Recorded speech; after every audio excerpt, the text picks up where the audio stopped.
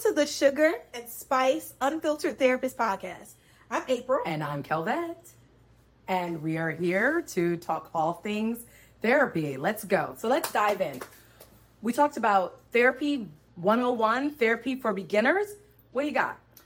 Also, so when you think about Therapy 101 or therapy for beginners, most people have to wonder, when do I know that it's time to go ahead and get a therapist? How do I know that's what I need? Mm-hmm. I think some people teeter back and forth between, do I just need some self-care, some me time, or do I need some real clinical help? Newsflash, clinical help is self-care. But when do I know that I need to get therapy? What do you think? I think that therapy is good regardless of what makes you decide to go get it. Even if I think that there should be something where people do yearly checkups. Like almost like you go to your doctor yearly, going and checking in on your mental health yearly. What am I doing okay? Are you seeing anything as a clinical professional? Is this something that I should be worried about? A mental health physical that you have to do every year. Maybe not even every year. Maybe every 3 years you do your mental health physical, make sure that everything's in working condition. Because I think that is a great place to start. If you have no idea if you need therapy or not, maybe every couple of years you just check in with a professional, especially if you're thinking that you might need it. I think that's a really good point. And you know what? Insurance companies, we said it first, so please make sure that you pay us if you do that. But I really feel like you need therapy when you feel like I'm not coping or functioning in a way that I feel like I can manage. Mm-hmm. Something feels off. Right. Even if you don't know what that off feeling is, I think that's a good time to go ahead and talk to somebody. And I think most of us do that when we're doing conversations with a friend or checking in, but when we're feeling like that's not enough, or I don't feel comfortable talking to my friend, or the feedback that I'm getting isn't really hitting where I need it to so that I feel like I can cope and move forward, it's time to get some professional help. And it's not scary. Everyone needs someone to talk to. Sure. Absolutely.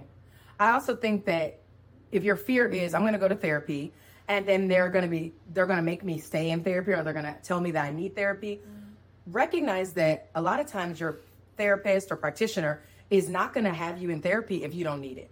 Absolutely. So there has to be clinical significance for the therapist to continue to work with you under the guise of insurance, but under the guise of private practice or private pay, you can see your therapist if you need to see a therapist. Absolutely. Like, that's just how it works. Even under the guise of insurance, I think it's become increasingly easier to go ahead and justify things. We can make something stick. We can make something shake if you need it, because let's be honest.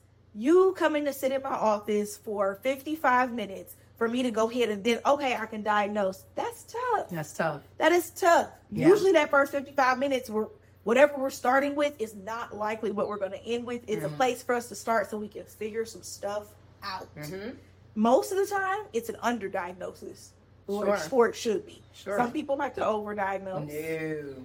You wouldn't be surprised. I've seen some people diagnose and label somebody with 3-4 diagnoses in that one session. And I'm like, how did you get that? Like, all of this doesn't even connect. And how are you using this same symptom of lack of concentration for the ADHD, the anxiety, and the PTSD? What are you doing? You have to be able to differentiate your diagnosis. Thank you. Yeah. Thank you. More clinical excellence, but okay. Yeah.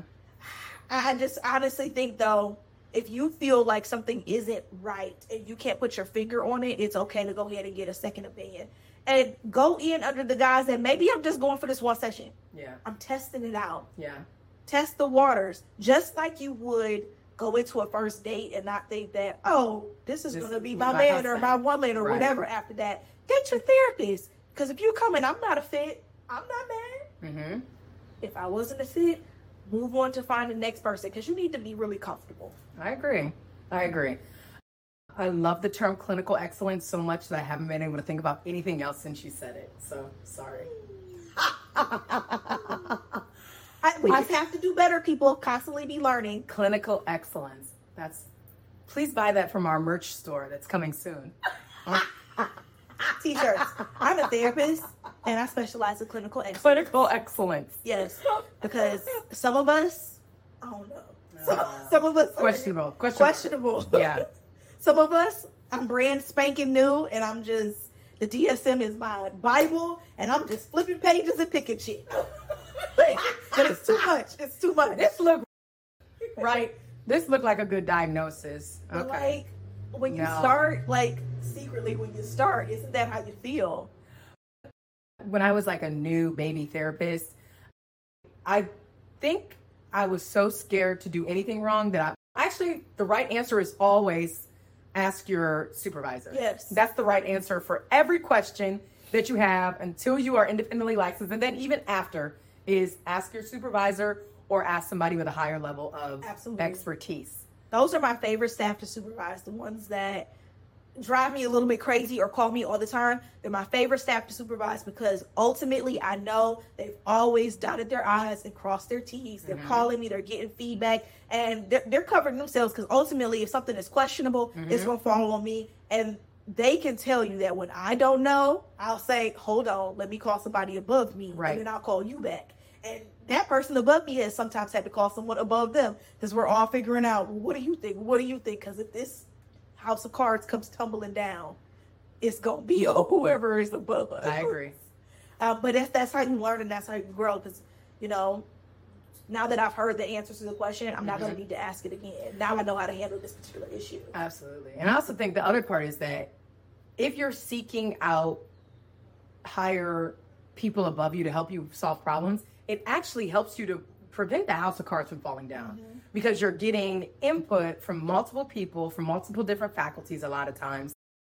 Like we both aren't the same background. And I think that also helps to have a wide array of people that you consult with or that you like look to. But your number one person that you're always going to is your supervisor. Absolutely. So that was a side piece. That wasn't Therapy 101. That was about being a clinician 101, which may be another episode. But getting back to I love that. Therapy 101, now that we know when it's time to go ahead and seek a therapist, yes. How do I choose a therapist? Where do I go? Okay, great question. I think a lot of people, the first place that they're going to go, if they have open lines of communication with peers and friends, is them. People ask other people. That's how a lot of my people that I work with find me, is through family, friends, neighbors, coworkers. Hey, do you know a good therapist? And then they spread the word. Do you want to share your therapist though? I guess that's the question. If you have a good therapist and you know someone who needs therapy, do I want to give my connect? Do I want you seeing my therapist? I don't know if they know that I know.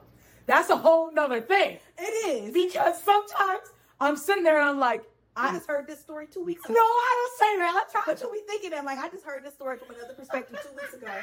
Oh, and you can make it down, like, oh, that's her. Oh, wow. And you keep replaying it, but then you keep the professional. But then even with that, now I got all the pieces of the puzzle, and I'm like, never that. Well, both y'all wrong. Let me help. Never that. But I do think that happens. I think that happens when people like the same type of therapist. Yeah. But if that's the case and you don't want to see the same person that I see, I can always give you a referral to someone that's similar, or I can always give you a referral just in general. Yeah. The other place that I think a lot of people look to find therapists is Psychology Today. Yeah. It's just the hub of all hubs. It is, and it's because you could filter. But before you even get there, I want people to know, call your insurance. Okay. Because we know finances can be a barrier. And you would hate to find someone that you love and then, you're not paying with my insurance provider. What do I do? That's good. Check with your insurance. Because if money is a big factor, you want to go there before you go anyplace else. Because you don't know if I have your insurance and I might have a wonderful therapist. Or you don't know if I pay out of pocket and I can do that, but you can't.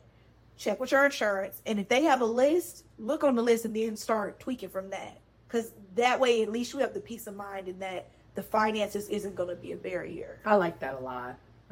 So contacting your insurance company. A lot of times the number's on the back of the card. So make it simple. I think a lot of people sometimes get referrals through their doctor, their practitioner. You can. And then even circling back to Psychology Today, use the filters, people.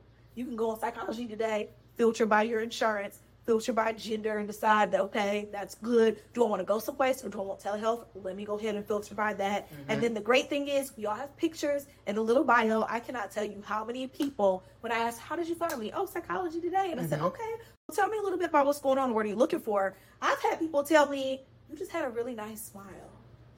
I made a little video on mine, and people say the same thing. They really like that personal touch. Absolutely. So yeah, I think using Psychology Today is a great place to look for a practitioner.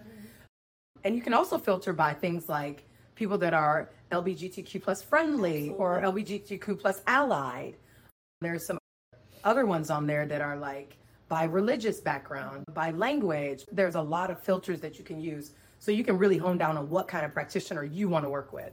And if you are a clinician, take the time to really detail that profile. I had a supervisee that I'm working with mention to me that she's gotten a lot of LGBT or trans clients lately. And one of them noted, I think we feel safe with you because you took the time to put your pronouns on your profile, which let me know that you are aware that's a thing. It's important. Yes. And it made me feel safe. And then a lot of clinicians maybe don't realize that's something that you can do. I don't know if it's something that you toggle or if you actually have to go ahead and type that in manually and start to go ahead and just be aware of that particular factor that people are looking for. That's really good. I felt seen because you put your pronouns out there. Yes. And then to be completely honest, I said, let me go check mine. Do I have my pronouns out there? Is that something that you just go ahead and click? Was it? I haven't checked it yet. I need to. It's on my mental to-do list. But I think that's a really big deal because I don't think we were paying attention or recognized that was big for somebody. It's on our website. So on the website, everyone has their pronouns on the website, but I don't know if I have it on my Psychology Today. So that's another way to look for a therapist. You can type in literally in the Google search bar, Therapist near me. Therapist near me. You can type in a therapist near me with an adjective that you're looking for. Female. You can type in therapist near me with the mental health thing that you want to work on. Depression. You can type in pretty much anything and it's going to bring up a list of practitioners. And then you can start to filter them down to what you need. Because ultimately, you know what makes you comfortable. Sure. Do I want to work with the female? Am I okay working with the male? Will I be okay working with someone of a different cultural, ethnic background? Or do I feel like I need to work with someone of that same culture? Does it matter to me if there are any particular religions factors being done in the office or if religion is a thing? Because some people truly want to go to maybe something that's more like pastoral counseling because they feel like everything that I do is embedded in my religion or spirituality and I need to be understood based upon that. Because if my therapist doesn't understand my background, they're not going to really understand why maybe I'm at this paradoxical place where something is wrong. Maybe I'm struggling with something that's contradictory to the religion, and I don't need you to tell me like, just miss all that and do something else. I need you to understand why I'm struggling. Absolutely. I think that's good. Yeah. What are the other questions you have for Therapy 101 or Therapy for Beginners? Let's see. What do I need to expect when I go to therapy? Oh, okay. I think no matter where you go, that initial appointment is going to be pretty cookie cutter.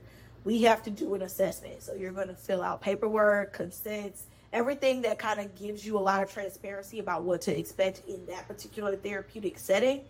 And then you're going to lay it bare. You're just going to lay it out there. I think that's pretty much what happens. Yeah, I think the one thing that is a little different is because of the beauty of the internet and computer systems and all that good stuff, the electronic health record that we use actually sends out all the paperwork before the first session. That makes it one step easier. So that first session, like you said, is just all talk. Yeah. Like, we're just going to talk about everything. And some people are like, am I rambling? And I say, no. I say everything that you say, even the way you say it, is important in this first session. Is your assessment structured or do you just let them ramble? Because I know from my perspective, for me to just be able to go ahead and follow your story in a linear pattern, to be able to get enough information so that, okay, I feel like I understand what's going on. It's going to be more closed-ended questions so that you can go ahead and just say, okay, give me a little bit of information about your family life. Give me a little bit of information about your previous mental health history. Is there medical history? Tell me a little bit about what brings you in and what you're struggling with. Not just come in and just, okay, talk to me today. Because then I feel like I can't focus to get all the pieces of the information for that first session if I'm not directing it. Yeah. So we have a structured intake. And then everybody does it different.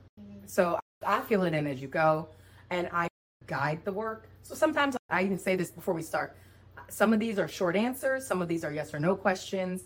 If you feel like you're rambling, you're probably not. I'm going to take everything that you say today and use it in our work. I will stop you and ask questions as I need to.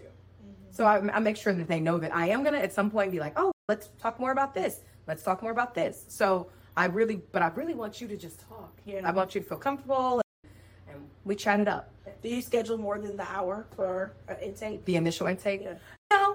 No, I usually do the first hour and then really try to focus in on hitting all those bullet points in that first session and making sure that we're also doing the other parts as well. We're trying to squeeze it all in that first one. Yeah. I don't schedule more than an hour, but maybe I do. If I know I'm doing an intake with someone, I may make that a 90-minute block with the anticipation that we're only going to do an hour, but giving me some wiggle room if it goes over. Because again, I've had some words just like the floodgates open, and now you're literally grieving or you're in tears, and I got to give you that space to do that and not say, okay, can we get back to your family mental health history? Can you tell me a little bit about this? I need to give you the space to give it to me. So I usually try to go ahead and schedule out in a block, but not anticipating using the whole block, but just to make me feel a little bit comfortable before the next person comes in. And that's hard. Like sometimes I think that's a question that people ask. Am I going to cry at my first therapy session? I don't know. Are you? But I think that's hard to know whether or not that's going to happen. So what I tend to do is I say, tell me as much about this as you can that you feel comfortable sharing at this time. Because I also am being prepared for if you do get tearful, if you do need some time to grieve and then also prepare, I want to be able to let you have that space. But at the same time, the first session isn't a time for technically therapy. No. It's assessment. It's assessment. Side note, have you ever been to a therapist that's had someone cry and you run out of tissues? No, because this is a good topic. Because I have. Do you, when someone is crying in the therapy session, as the therapist, do you give them a tissue?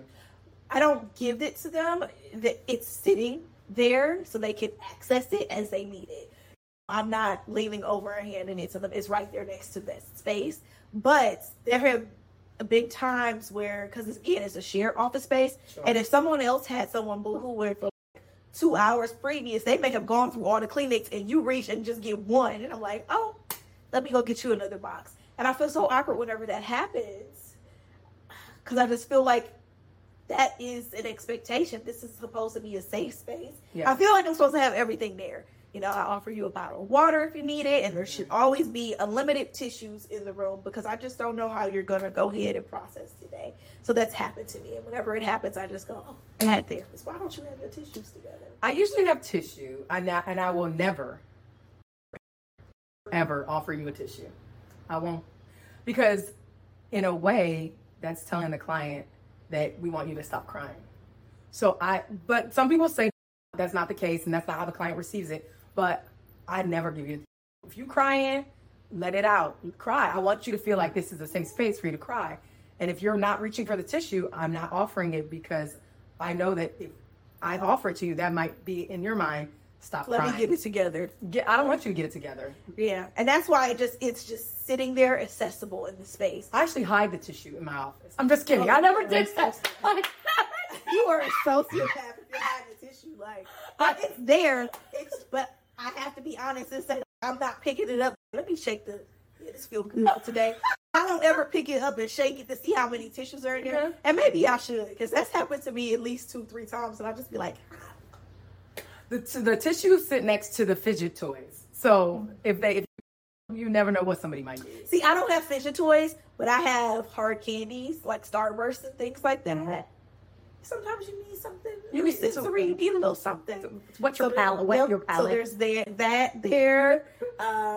and there's always tissues, but I don't really have too many fidget things because when my kids come up prepared, I have a box and it's just there's toys, there's crayons, there's paper, there's cards, there's all of those things to choose from. And most of my adults don't necessarily need the fidget toys. Most of them come in from my adults. Most of mine. But you don't have them out, so you have no idea if they would use them or not. And most of mine come in, and as they're walking through the door, they're starting to talk. They are. They're but like, hey, they're sitting there. Doing it. And then as they go through the session, they look at the it's a rainbow Pop-It, and they live. They're like, yes, rainbow Pop-It. They get all up into it. So it's not necessarily that they need it or they even want it, but sometimes if it's there, they get into it. And see, I feel like they get into my candy. I have candy. They I'm candy. It's in the lobby. kids. It's in the lobby. Candy's in the lobby. You get your candy before the session starts, and then you have it for session. No. Or chips. I have them sitting there in the session, and some people just go in, grab a handful, and as they're talking, they're opening, they're eating. And some people fidget with the paper, but they're just popping in the candy the whole time. They eat more candy than the kids. Sometimes I get nervous because people are so litigious. And I'm like, I just want you to enjoy a little snack. But I hope that they're not thinking like, this candy makes me feel crappy.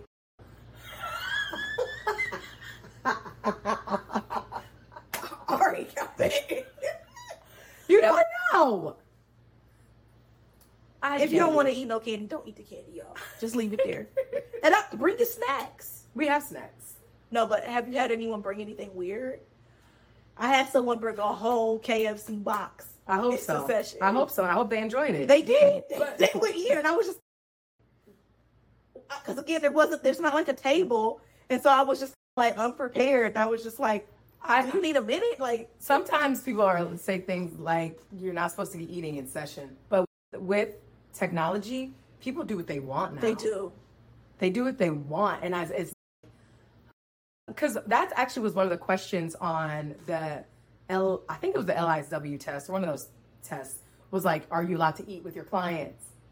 And there's an answer that is in the book.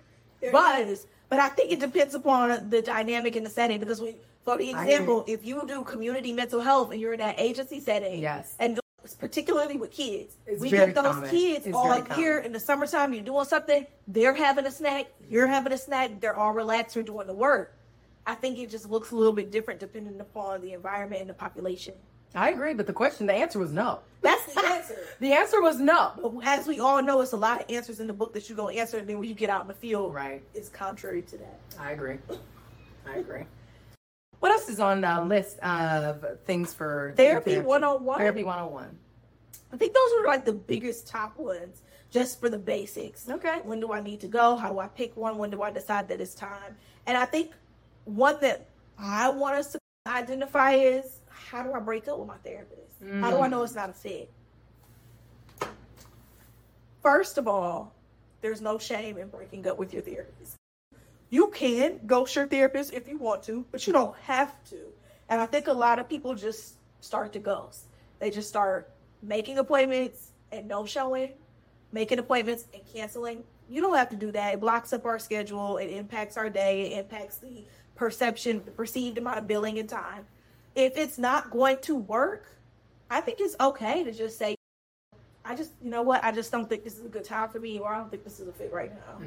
So I want to cancel. I don't want to reschedule. I think that's okay. Okay. I think that I don't mind the client ghosting. After that first one, if we're done. But I also want you to use your assertiveness skills. I also want you to be able to say, yeah, this might not be a good fit at this time. And some of the ways that you might know that the client-therapist fit is off is maybe you and your therapist don't have a lot to say to each other. Maybe there's a lot of therapeutic silence. Maybe you feel like you're always at conflict with your therapist, but not in a therapeutically helpful way. So those are some of the things to look for if you are having a difficult time with your practitioner, I think. I agree. So sometimes, for some, ghosting is good, because I think some people don't like confrontation and they feel like it's going to be an awkward situation. But please know, it's not awkward for us. If you were to go ahead and just share that, I just don't think it's a good fit, or this is not a good time for me. That's okay too. Because honestly, if I'm not a good fit and this has happened, I've been able to provide referrals for someone that might be a better fit. So just communicating might help you find someone else that works out versus being out there alone on a search all over again. Yeah. Because I think that can be defeating if you have had 2 intakes and neither of them have been a fit. You start to feel like maybe therapy isn't my thing. And that's not the case. Maybe the therapist just wasn't your therapist. Right. And we can help you get to the right therapist. But just talk about it. Yeah. And that also might be related to the fact that when you're coming to your practitioner, you're not telling them what you want to really talk about, what you really need.